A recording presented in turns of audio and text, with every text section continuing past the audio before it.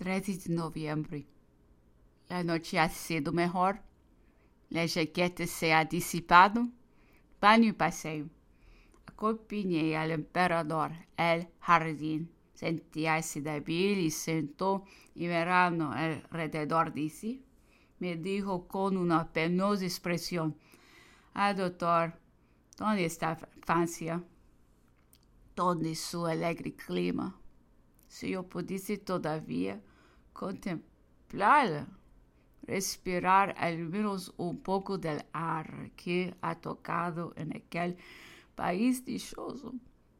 Qué buen específico es el suelo que nos ha visto nacer. Anteo repone sus fuerzas tocando la tierra, y este prodigio se renovaría en mí, pues conozco que estaría revivificado si apercibiese nuestros costos. Me olvidaba que la cobardía ha sorprendido la victoria. Nadie apela a sus propias decisiones. ¿Sabes, doctor, que sois un personaje enfadoso? Vos turbáis todas las nociones que yo había adquirido, destruí las ideas que me había formado, y ya no me reconozco en vuestra obra.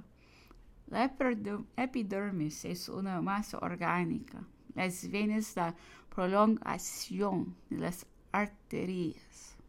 Es un tejido, una red que vuelve sobre sí mismo y cuyos puntos de salida se confunden con los de entrada. Paséis a cuchillo todo lo que dicen los libros con el vuestro, que es una revolución. Ya lo creo, señor. Rectifica muchos resultados mal estudiados. No contiene ideas sentadas demasiado ligeramente. Me parece que no. ¿Qué van a decir los anatómicos al ver disipar las teorías consagradas? Lo que se dice cuando vuelve de un error. Pero vuestras doctrinas son enteramente distintas de las de nuestras escuelas. ¿Acaso en ellas no conoce la ciencia? Sí, señor, mucho.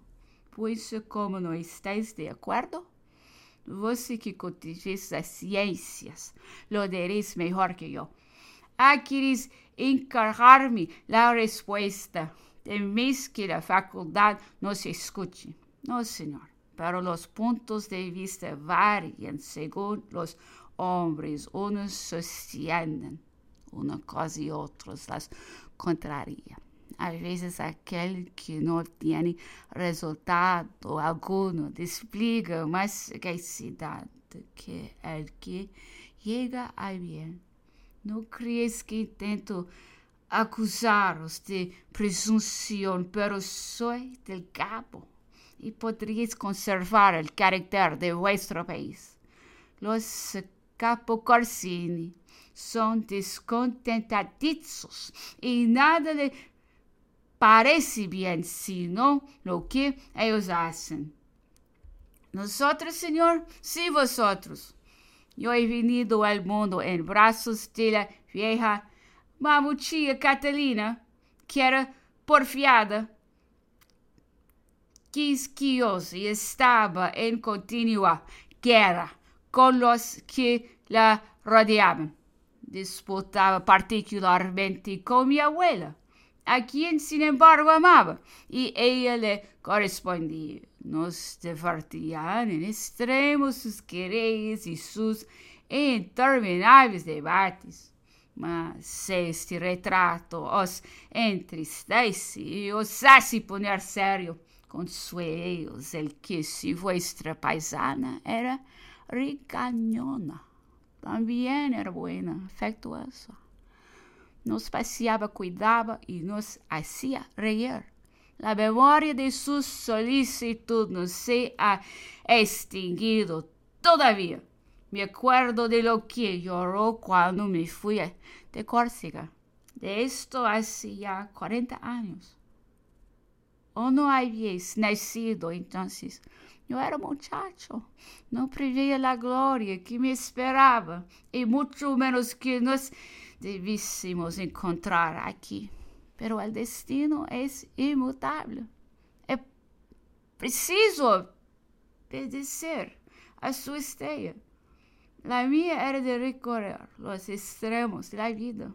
Partí acompañando a mi padre que iba a Versalles, disputado por la nobleza del país. Atravesamos la Toscana, vi al gran duque. Estuvimos en Florencia y llegamos a París. Mi padre iba recomendado a la reina. Fui bien recibido y agasajado. Y yo muy contento entré en el colegio. Comenzaba mi cabeza y fermentar. Conocía la necesidad de aprender y ascender. Devoraba los libros y bien pronto me admiraban todo en la escuela. No faltaron entonces almas caritativas que quisieron turbar mi satisfacción. Cuando entré en el colegio, me recibieron en un salón donde estaba el retrato del duque de Choiseul. A la vista de aquel hombre odioso que había traficado con mi país, no pude contener una expresión ofensiva. Al momento aquellos dijeron que esto era una blasfemia y un crimen que debía destruir mis adelantamientos. Dejé de ser a la maledicencia, me hice más aplicado y estudioso, pues conocí lo que son los hombres.